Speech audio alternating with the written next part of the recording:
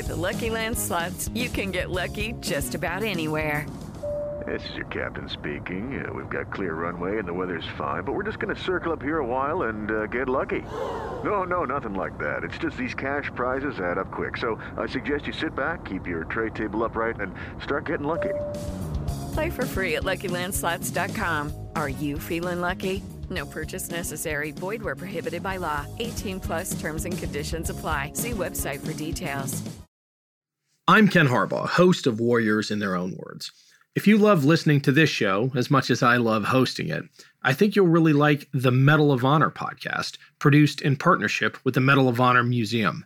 Each episode talks about a genuine American hero and the actions that led to their receiving our nation's highest award for valor.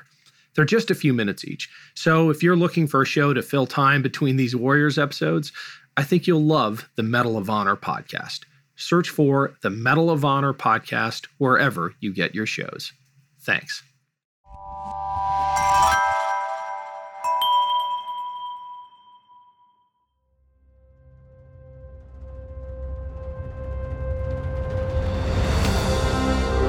I'm Ken Harbaugh, host of Warriors in Their Own Words. In partnership with the Honor Project, we've brought this podcast back at a time when our nation needs these stories more than ever. Warriors in Their Own Words is our attempt to present an unvarnished, unsanitized truth of what we have asked of those who defend this nation. Thank you for listening, and by doing so, honoring those who have served. Today, we'll hear from Chief Master Sergeant Doug Morrell. Nicknamed The Legend, Morrell was a combat cameraman who accompanied flight crews during missions. It was his job to photograph or film the missions so that the operation's execution could be evaluated afterwards.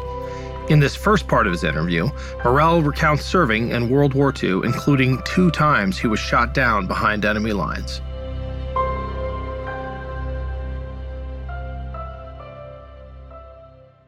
When I started out, I was 12 years old.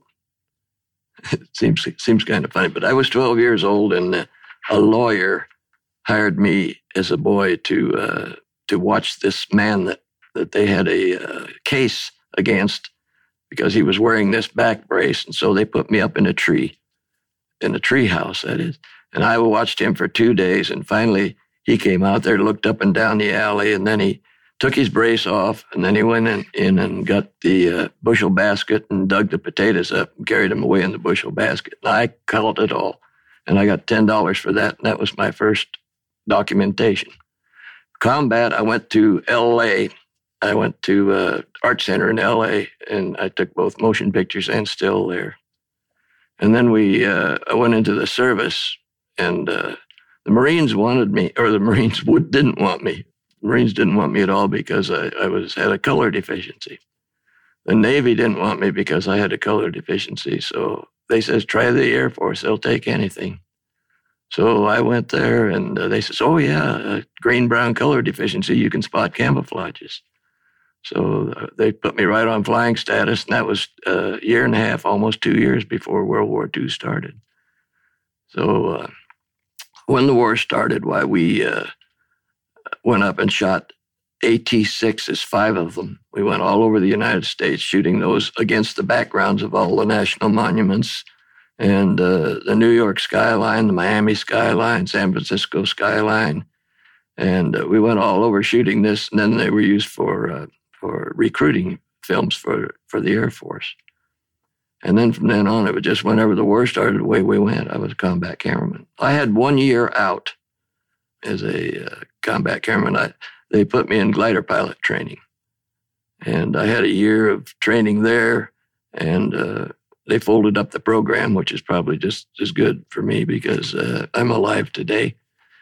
When I first went in the service, they sent me to 4 different studios.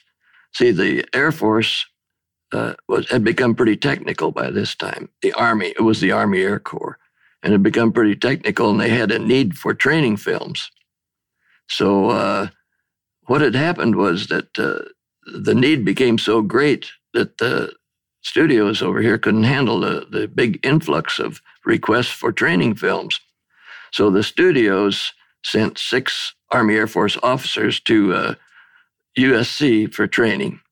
And then they sent 4 of us to, we rotated between 4 studios, and we spent 3 months in each studio.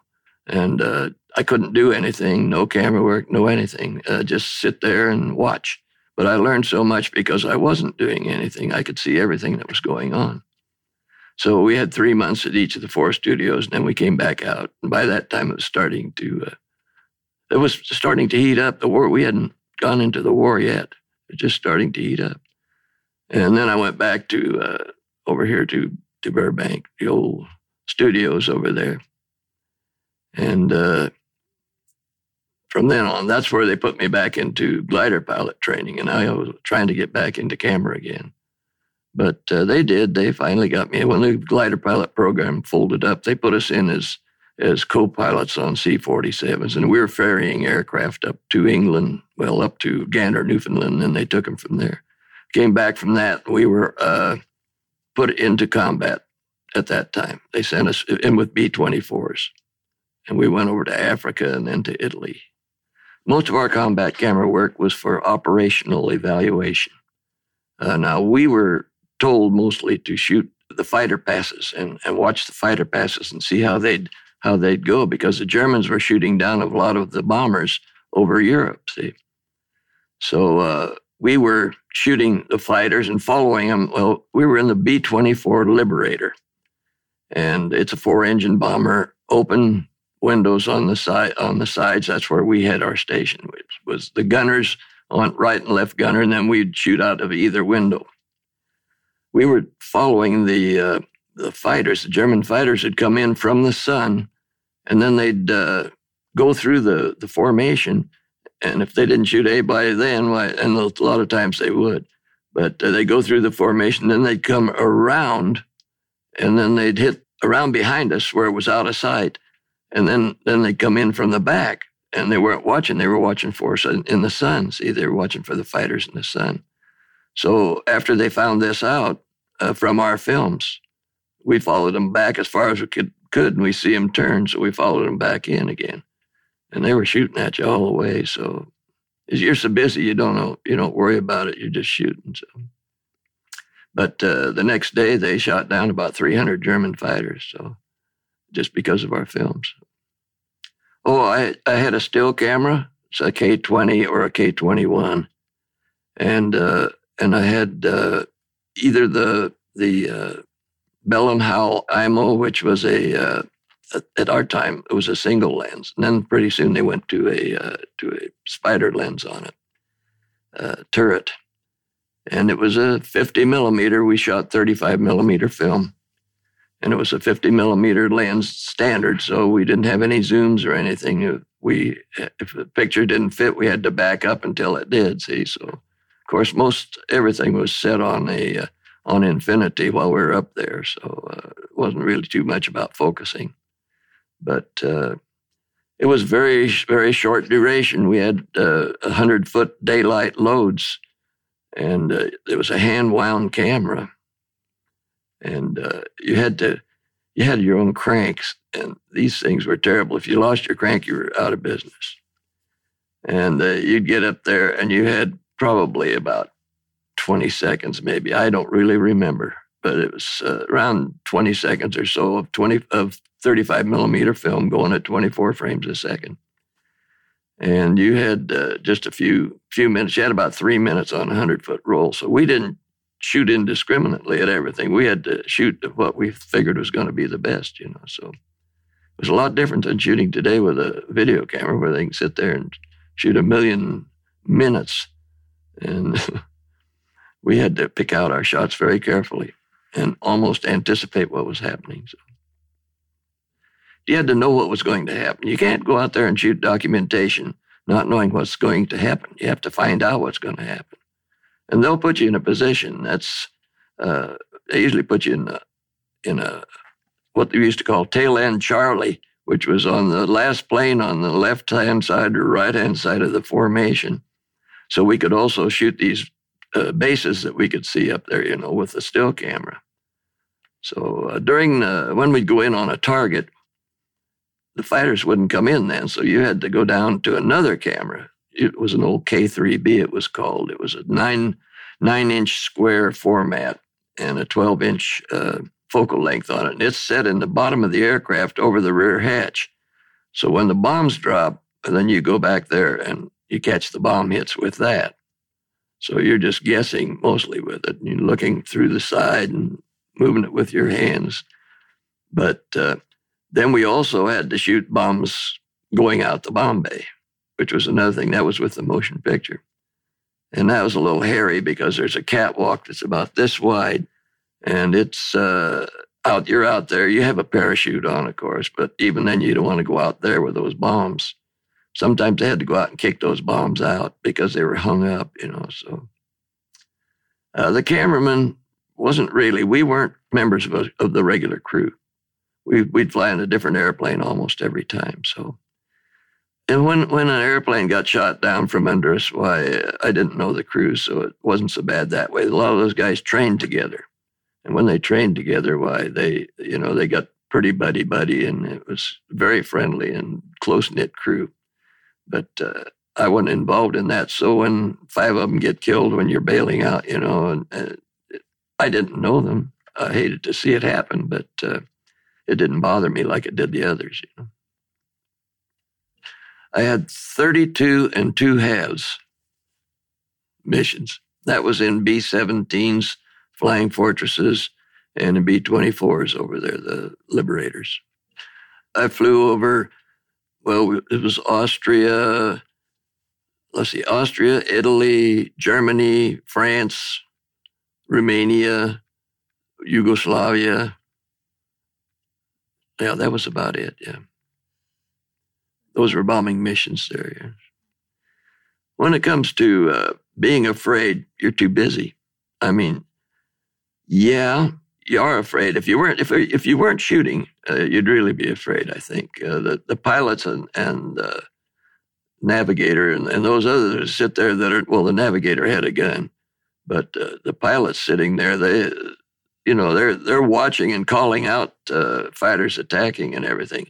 I think they had it a little worse than we did because we were really busy, I'd be shooting the gun, shooting the waist gunner shooting, and then shooting over the waist gun's shoulder, getting the fighter coming in, the fighter coming right over your head, and see the fire belching out of their guns. And see, it's kind of an, oh no, I wish I were somewhere else, but not really fear. I can't remember really fear during combat because I was so busy. And as long as you keep busy, why, you don't really feel so bad about it. So, you get a rush. Yeah, you get a heck of an adrenaline rush, I'll tell you. Yeah, you feel it. You're not, but see, that's another thing that kind of counteracts fear. You can do anything. You're indestructible. You feel like you're indestructible. If something hits you, it's going to hit you. But the adrenaline, yeah, especially when the fighters come in and you can see them blazing and they're going right over you like that. And the flak out there, yeah, you get the adrenaline. I think there are some people, though, that got a blast out of it. But I tell you get a good feeling when you shoot an airplane down. You get a heck of a rush. But, of course, you don't see the guy you're shooting down. Well, one of them I saw, he'd bailed out. He just went on down. But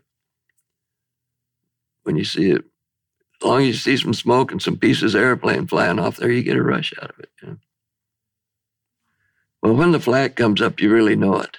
But see, the fighters are your main concern at first. Well, the fighters aren't going to come in when the flak comes up. In fact, they'll usually put up a different color flak burst. It had red and black and some white. But they put a different color burst up there so that warn their own fighters not to go in because they're really going to throw a barrage up there. And the flak goes up there like mad. There's usually a FW-190 sitting off to the side just out of our gun range. And he's flying right parallel with us, and he's radioing down our altitude and our airspeed. So that makes the gunners down below very happy, makes us very unhappy. But every now and then we'll fire off a burst. The gunners will fire off a burst at that guy, and he'll move away a little, but he still knows your airspeed and your altitude. So they have that. When flak hits, if it hits your airplane direct, you're going to go down. But when it hits near you, it explodes near you. They have proximity fuses. Well, they have it set on the ground for the altitude that guy out there is calling down. So it'll explode up there. They send up this whole barrage, and you can see this almost a black cloud all over the target. In fact, we do in the bombing runs, they do what they call an IP target run. The IP being the initial point that they will have a certain place on the map that they'll turn over that point and then head into the target. This way it kind of sets them off, but that sets it off so that the enemy isn't exactly prepared to come from that way, you know. We might be coming this way and go clear around like that, then head in like that. So when the IP and target run goes up there, you can see this big cloud and you say, oh, I hope we don't go into that, you know. Well, bore right straight into it. No change, no nothing. You just go right straight. Airplanes like very severe turbulence from the flak bursts, very severe. And you'll get shrapnel. There's about a 20, 30-foot spread of shrapnel that comes out with those. And it's kind of there's been some funny things happen in that too, as well as fear. We had one radio man that he says, I'm hit. And what had happened was he left his can of tomato soup in his little heater, hot cup, they call it. He had it plugged in and then he put water in it and then put the can of soup in to heat it, see. Well, we got hit by fighters a little earlier and than we planned. So here he is. He got this explosion. The can exploded and so put this hot tomato soup all over him. He thought he'd had it. He said, he's hit. That was sure funny. But it doesn't get funny when the guys do get hit. I've had a couple of waist gunners and a tail gunner shot out from under me, I might say. But he just fell right there by the gun. And you can't help him there at that time. You know, you've got to get that gun going or you're going to get the whole crew. And the one of those that I saw there, he was pretty well blown open. He got hit right in the chest with a 20 millimeter, even through the flak suit. So we had flak suits were heavy, iron plates, and little iron plates about 1 inch by 6 or 8 inches, and they'd pack these things in a vest. But you have to take over the waist gun. When they taught me the gunnery, guy gets up there and he says, well, this is the gun. I says, oh, that's nice. You pull this back. There's a big sight on there. He says, well, this is a rad here and that's a rad there. And if you see the airplane out there and he looks about so far away, then you set this thing over and you put it like that. He says, okay. And that was my training for gunnery. But I did get 2 ME-109s and a half of a JU-88. So that's in my records. So. But the training, I couldn't believe it. When I came back to the States, they says, you're wearing gunner's wings. Well, we didn't have cameraman's wings or crew member wings. It says, you're wearing gunner's wings. It says here you didn't go to school. And he says, you can't wear them. And I says, well, I'm going to wear them, you know. So anyhow, the officer came up, the clerical officer came up. And he says, what seems to be the trouble? He says, well, he's wearing gunner's wings. And he hasn't been to gunnery school. And this is after we came back from prison camp, you know. So anyhow, he says, well, you did shoot guns. I says, yeah, I got, look in there, you see 2 ME-109s and a JU-88, my record's there.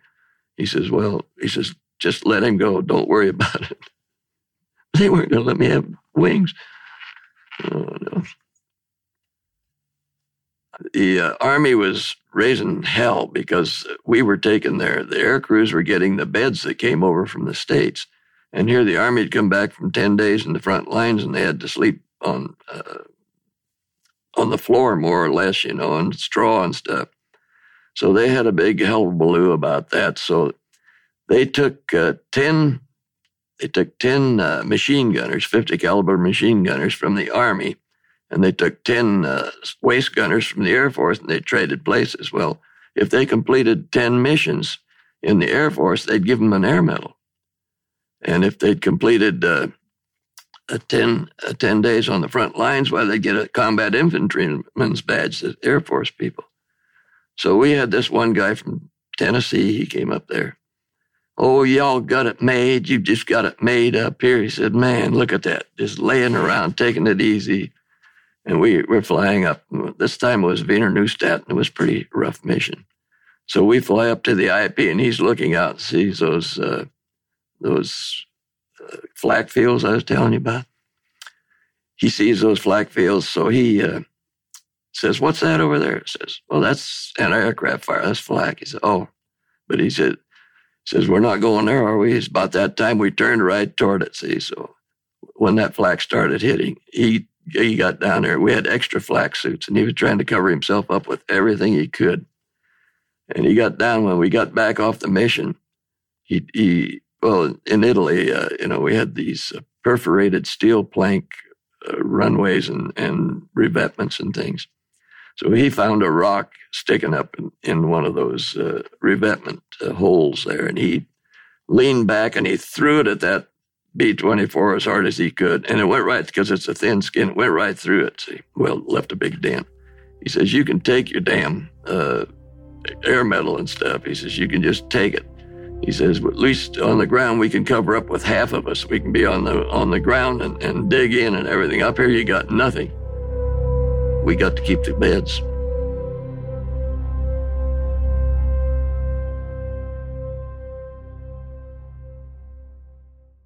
Hello, it is Ryan, and I was on a flight the other day playing one of my favorite social spin slot games on ChumbaCasino.com. I looked over at the person sitting next to me, and you know what they were doing? They were also playing Chumba Casino. Coincidence? I think not. Everybody's loving having fun with it. Chumba Casino is home to hundreds of casino-style games that you can play for free anytime, anywhere, even at 30,000 feet. So sign up now at ChumbaCasino.com to claim your free welcome bonus. That's ChumbaCasino.com and live the Chumba life. No purchase necessary. VGW. Void where prohibited by law. See terms and conditions. 18+.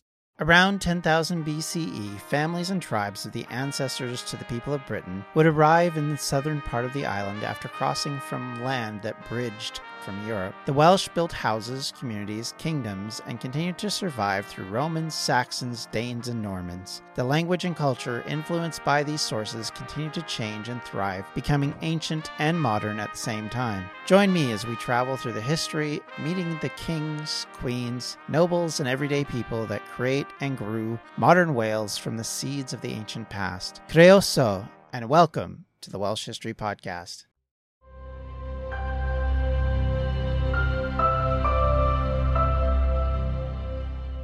First time I was shot down was over the iron gates of Romania.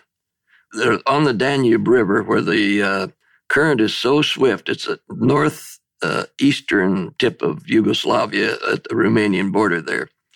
And the current is so swift that they have to have tugs like they do in the Panama Canal. They had tugs to pull the barges up. Well, these barges are oil barges from the Ploiești area in Romania. And that's what the Germans are running on, is that oil. The whole war machine runs on that oil, so that's why we were trying to get rid of that. We were bombing Ploiești refineries and bombing these routes that they take the oil up to Germany. So anyhow, over the iron gates we got hit, and we lost one engine, and then another one was slightly damaged, so we lost power. And we couldn't make it back over the Yugoslav mountains, so they had a safe area. So, all over they give you these safe areas. So if you're in trouble, you can bail out over there, and there'll be either underground or partisans or somebody will help you there. Well, this safe area was only about half a mile around, and you had to bail on it out and hit it. So they bailed us out two at a time. We weren't burning or anything. We were just disabled, couldn't make it back. So we bailed out two at a time. And when they bailed me and the one that bailed out with me, one of the gunners back there, the navigator made a mistake, and he bailed us out 180 degrees wrong, which put us about 5 miles away from the rest of them. And the rest of them were picked up that evening by the partisans. A C-47 came over from Italy and took them back over. And we spent 26 days walking across the mountains, right across Kosovo, by the way. That's what's now Kosovo. And across northern Albania to the ocean. And then I bribed a fisherman there to take us over to Bari, Italy, across the Adriatic in a fishing boat. Well, Albanian fishing boats are not the sweetest smelling things in the world. And every time that we had airplanes come over, why, he'd put us down the bilge. And the bilge had fish entrails, fish heads, oil, gas, everything was down there, and it stunk terribly. And a boat would come near, we'd go down the bilge, and the airplanes were always going over, so we were spending a lot of time in that bilge. We got back to Italy. It took us a couple of days to get the smell off of us, but anyhow, we made it back finally. But it was a lot of survival across those mountains. When we walked back across there, we tried to stay about, I'd say about 100 yards below the crest of the mountains, so we wouldn't silhouette ourselves up against there. If there was a civilized area over there, or where houses were, farms or something, we'd go over on the other side. But we'd also stay on the side so we could watch in case somebody was after us or something. But we'd make fires in the daytime, never at night. And we always made it with this kid that was with me was from Boston. He'd never been out in the woods before. He's strictly a town boy, and he almost got us captured several times. But he's a woodsman now because I got after him, and we'd build these fires out of very dry wood, never any green to cause any smoke, very small fires, and only when we needed, we'd snare animals. See, we had our parachutes. So we took the parachute shroud lines and made snares and stuff. So we snared a lot of rabbits and things like that. But it was still a survival situation. Then you always had to go down and get water. So that was another thing. And we didn't have any canteens. We bailed out. We should have had our canteen with us when we bailed out, but we didn't. We had taken it off to put the flak suits on. So, well, the second time we were on a mission to the Ploesti oil fields, and this is one of the roughest missions in the whole war. Actually, a lot of people hadn't heard about Ploesti, but it's in Romania. It's big refineries there, furnishing probably 70 or 80% of the Germans' oil for their machines. So oil, gas, everything most of it came from Ploesti. And that was the big raids. And this was at a time where we were flying there every day against Ploesti. And it'd be probably maybe 1,000 bombers, which sounds kind of large, but it was large. Today we have 3 or 4 bombers go, maybe 2. And then it was 1,000 of them, and 2,000 fighters up after them. So anyhow, we were on this mission to Ploesti, and we got hit. Well, after we dropped our bombs, we got hit by flak, and we had to drop out of formation because we couldn't keep up with the formation. Formation's your big protection. You're protected in there because there's all those guns and those you have in any one of the bombers. You have a nose gun, you have an upper turret, you have a ball turret down below, you have the 2 waist guns, you have a tail turret. And so you got a lot of guns there in protection. You take 36, usually 36 bombers to a group, and maybe 40 or 50 groups going. So that's a lot of firepower. Well, when you fall out like we did, fall out of formation, we turned back. We were going to try to head down for Turkey or somewhere because we're 800 miles behind our own lines. So we were heading probably for Turkey. Well, we got hit by about 6 Me-109 fighters. They came in and racked us and racked us and racked us and racked us, and then finally set us on fire. Well, we noticed a couple of the guys up front had bailed out. We could see them down below going by with a chute. So we said, well, we better get out of here. So I says, there was a fire up there. I was going to go out to Bombay, so I opened up the door and here this big old batch of fire comes out of the door. And funny, first thing I could think of, well, I better get that fire out. So I picked up this little fire extinguisher that you pump like that. I picked it up and I opened that door and I looked at it and I says, oh no, that's not doing anything. I better get out of here. So I went out, lifted the camera off, got the other 2 waist gunners out first.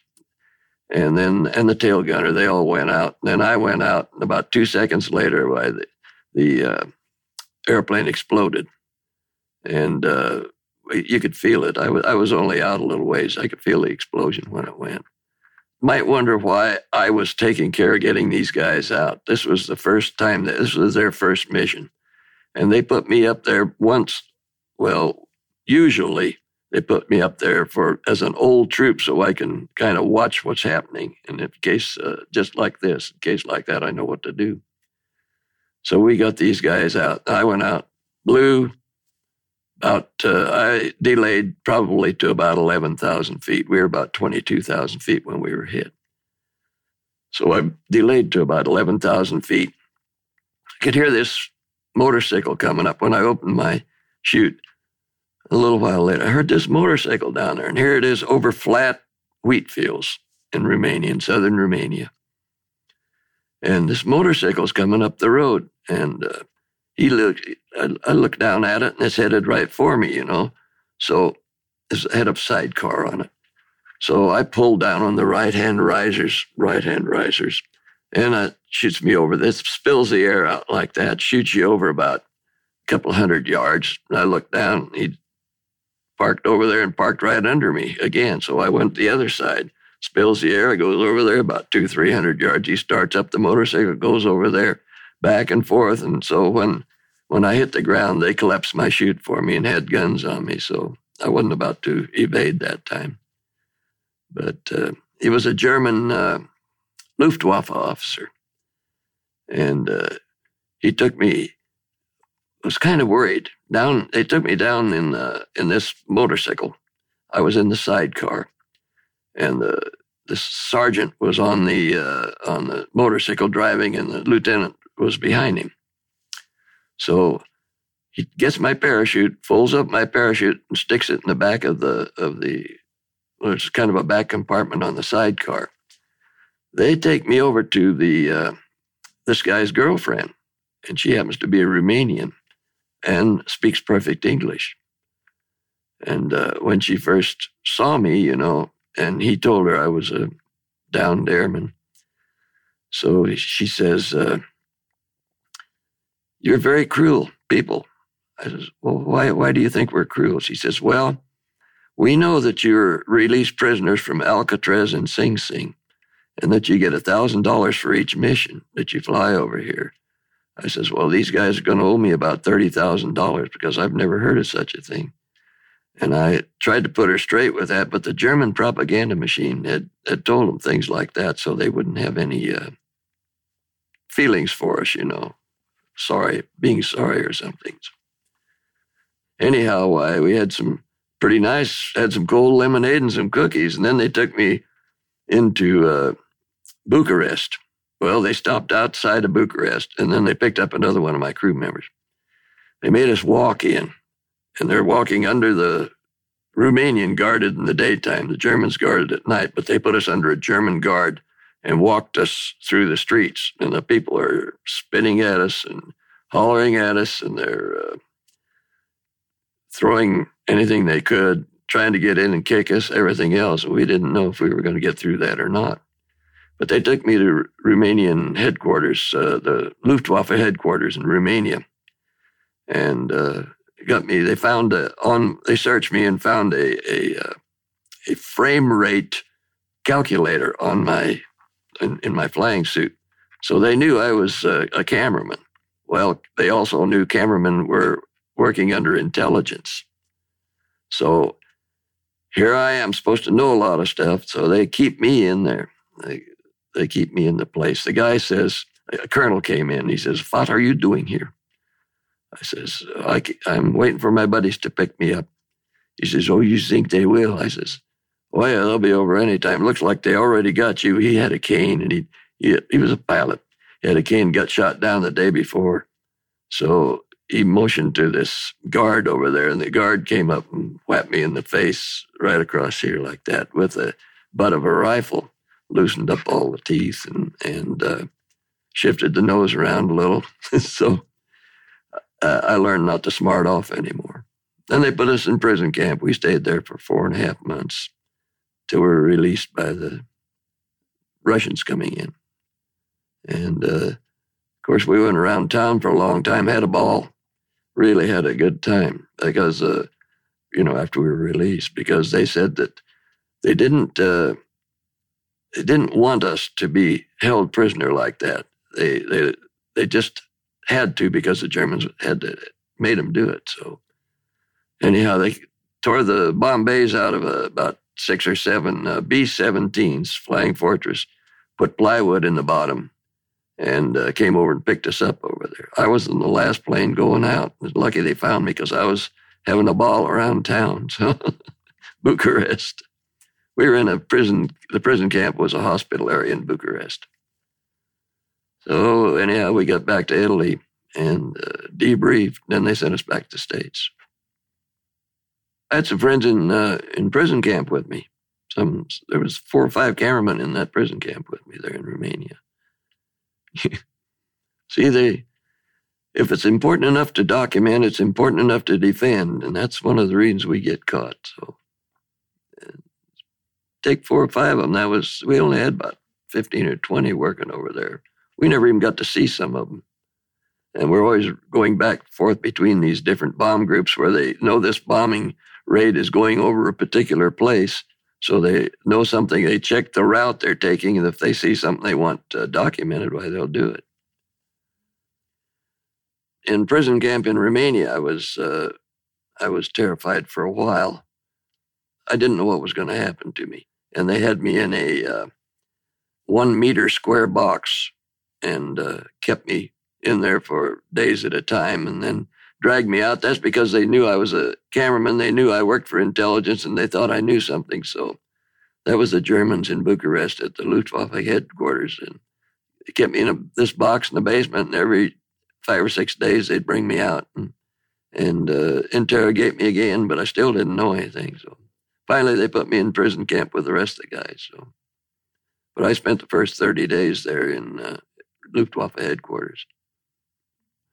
The guy that captured me with the motorcycle and the thing, when he walked around behind that thing, he took out his gun and checked it and walked around behind me. I says, but not really terrified. I can't say that. Maybe I'm just too easy going to get terrified, but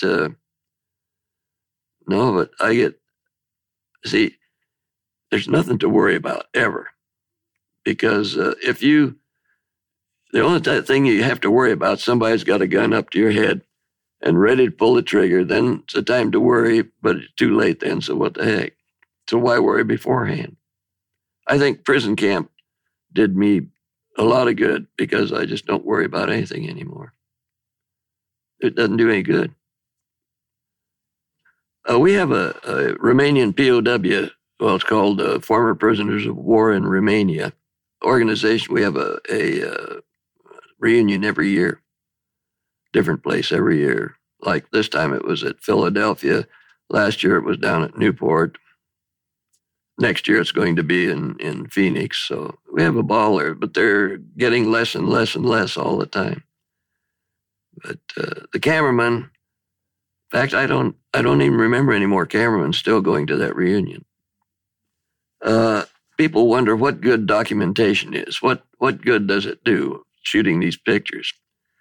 Well, I saw at Wiener Neustadt, I was looking out the waste window. We were bombing a Messerschmitt factory there. I was looking out the waste window, and in the woods out there, I could see this regular shape, like a building out there, like a factory building or something. And yet out here in the open was a factory building, it looked like. So I says, I know there's a factory building there because with my green-brown deficiency, if a tree is dead for 3 or 4 hours, it shows up on me. I can tell it right off the bat that it's not a live tree. So this was a camouflaged area, and it turned out they didn't believe me. So next day I took infrared camera with me. I had to readjust the focal length on the thing and everything to take infrared film, but we did have infrared film. So I shot this Messerschmitt factory, this area I thought, and they took it back, and oh man, they got all excited. It was just exactly like I said. So here's about $7 or $8 worth of film at that time. One guy's salary, which was about $150 a month or something at that time. And I got a whole Messerschmitt factory to my credit, see.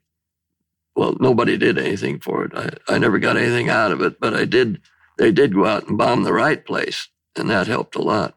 But the Germans had put all this fake stuff out there, and we'd bomb it every now and then. I wondered how they built it up so quick, and here it was all canvas and everything else. So another time we were going up across Venice, and I saw down along the shoreline there, I saw what looked like a couple of submarines in there. So I always took my infrared camera after that. So I shot these 2 submarines down there, and it didn't look like it. I told one of the waist gunners, I says, look at that. You see that sub bin down there? No, where? And anyhow, I shot it with the camera the next day and got the coordinates from the navigator to say where it was.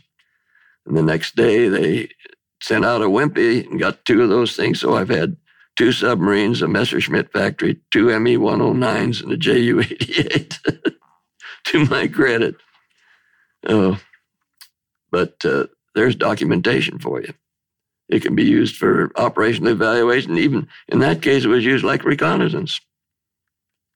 So it's very, very important. Besides, where would you get these good pictures of World War II if you didn't have us guys?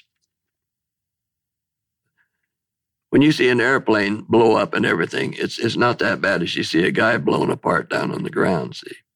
Well, there was a lot of that stuff that combat documentation did too, so the guys on the ground. And a lot of that wasn't released for quite a while until they finally says, well, we got to get these people jolted to see what this war is like. So they started showing bodies and started showing them all torn apart and everything. The combat documentaries that we see now, could you just imagine not having those around anymore? People say, well, what do we need all that for? They'd say, actually, sometimes when I'd go to the briefing and they'd say, well, you're having a cameraman. Oh, what do we need a cameraman up there for, you know? And it really ran that way. A lot of times they don't want it until afterwards. They say, well, why didn't you get pictures of it? But they never think of planning it in there, except intelligence did, because intelligence needed that stuff. But it's very important, but historically, it's invaluable, just priceless. And there's a lot of it there. A lot of it they've taken, most of the best has been taken and done over and over and over again in films. Most of the best. Well, you don't want to show any of the stuff that's no good. But it's very, very important to have the people realize what the heck's going on. We've never been bombed. We've never had a war over here after a Civil War. And a lot of the people, they really need sometimes. I think one of the best things that happened is when Saving Private Ryan came around. That really helped a lot. People say, my God, did they have to go through all that during the war? It's too bad we didn't have audio with it. That would have been something. That was Chief Master Sergeant Doug Morrell. Next time on Warriors in Their Own Words, we'll hear about his service during Vietnam and how he was shot down a 3rd time behind enemy lines. Thanks for listening to Warriors in Their Own Words. If you have any feedback, please email the team at kharbaugh@evergreenpodcasts.com. We're always looking to improve the show. For updates and more, follow us on Twitter at @team_Harbaugh. And if you enjoyed this episode, don't forget to rate and review. Warriors in Their Own Words is a production of Evergreen Podcasts in partnership with the Honor Project. Our producer is Declan Roars. Bridget Coyne is our production director, and Sean Rule-Hoffman is our audio engineer. Special thanks to Evergreen executive producers Joan Andrews, Michael DeAloia, and David Moss. I'm Ken Harbaugh, and this is Warriors in Their Own Words. With the Lucky Land Slots, you can get lucky just about anywhere. This is your captain speaking. We've got clear runway and the weather's fine, but we're just going to circle up here a while and get lucky. No, nothing like that. It's just these cash prizes add up quick. So I suggest you sit back, keep your tray table upright, and start getting lucky. Play for free at LuckyLandSlots.com. Are you feeling lucky? No purchase necessary. Void where prohibited by law. 18+ terms and conditions apply. See website for details.